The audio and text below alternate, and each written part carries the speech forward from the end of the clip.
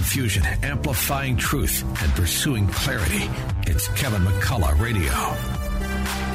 All right, taking just a moment away from the ongoing January 6th revelations and the saga that those video moments captured by Tucker Carlson and company last night have unleashed on planet Earth, and that should be talked about nonstop as far as I'm concerned for the next many days. But I do want to get some perspective on another hot topic, the Ukraine and Russia, what we should be doing about it.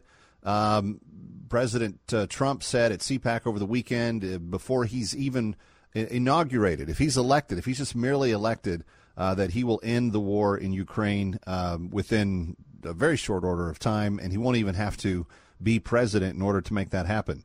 Is there a way to do just that? My next guest argues that we need to turn up the heat on Putin, and that President Biden he has more options than what he's telling us, and we'll also get his perspective on his recent visit with the German Chancellor. Peter Rao is his name, senior and fellow director at Europe and Eurasian Studies at the Hudson Institute. Peter, welcome to Kevin McCullough Radio. Good to have you.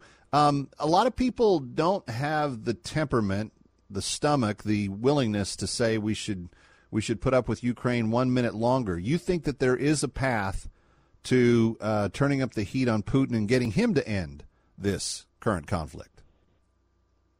Well, I think we have to generate a true spirit of compromise on the Russian side. And right now, the only way to do that is to turn up the heat militarily to help the Ukrainians break through and thereby eventually essentially force negotiations on the Russians. Right now, I think Moscow is feeling a bit bullish.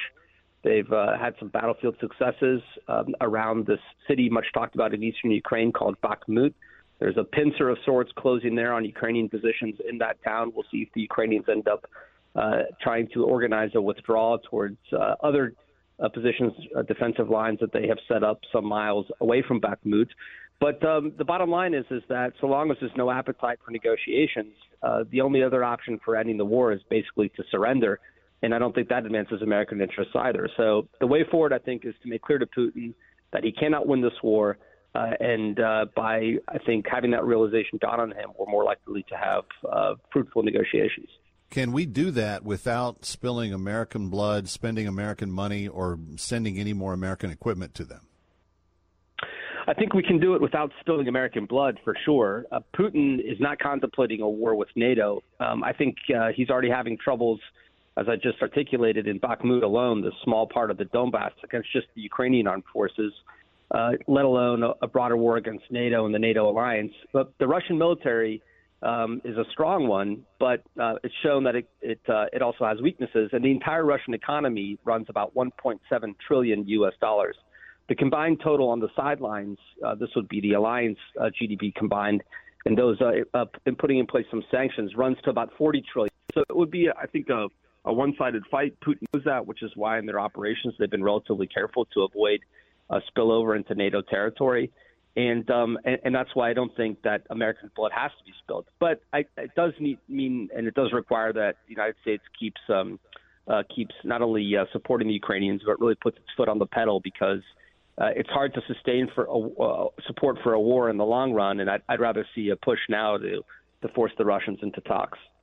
Okay, but what does supporting Ukraine look like? Does that mean that we continue to send cash? Is it more equipment?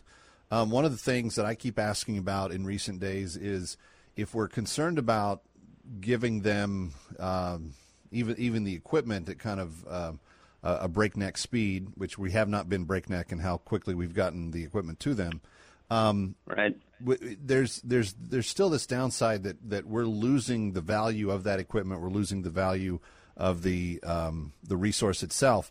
Is there possibility to structure this like a Lend-Lease type situation where once Ukraine declares victory, every major person I speak to says the world's going to come to Ukraine's aid. They're going to set up negotiations. Everyone's going to work with Ukraine, and Russia will be seen as a pariah. Why not get Ukraine to pay us back for the help once the war is over?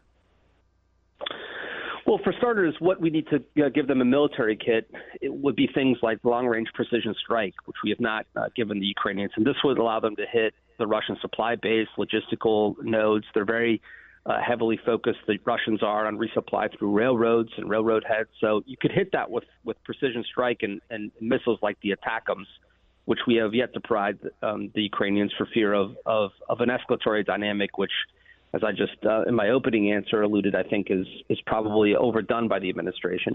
And then secondly, there are some budgetary support to the Ukrainians that we've been undertaking for the simple reason that, you can win the battles on the battlefield, but lose the war if your society and government collapse altogether. And so there have been some support for Ukrainian budgetary assistance writ large. As for a way to go forward, I think But Peter, let me interrupt. Sure. If that means paying for pensions of Ukrainian officials, I think that's a bad move. And the president said as much after he, boasted of his visit there. And I think that's where I'm talking about the tin ear to what the American people want right now. Like, I think we want Ukraine to win. I'm not misreading that. We think Putin's a bad guy.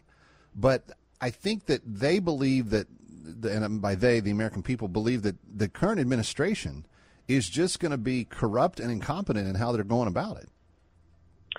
Yeah, if you think back to the first Gulf War, when James Baker, serving George H.W. Bush, went on these tin cupping exercises around Europe, it was rather impressive how the burden sharing broke out, I should say, not broke down, but they were able to really get the Europeans to step up. I'd like to see more of that, quite frankly, from the United States. I think there are ways to split the burdens, share the load, get the Europeans to do more, in particular the Germans, who, while they're the biggest giver within the European Union as a percentage of GDP, are, I think, ranked 16th or something. So if they're going to have a leadership role in Europe, which we'd like them to assume, also to lessen some of our own defense burdens for Europe, I think they could step up some. So, no, I agree that's important. I will say, though, if Ukrainian society collapses, even if they're getting the munitions to the front lines, they probably lose the war. And the downside of them losing the war is that right now we've spent tens of billions, and that's a lot of money to take on the Russians. But you have to remember, we spend like $820 or $830 billion in our annual defense budget, basically to deter against the Russians and the Chinese.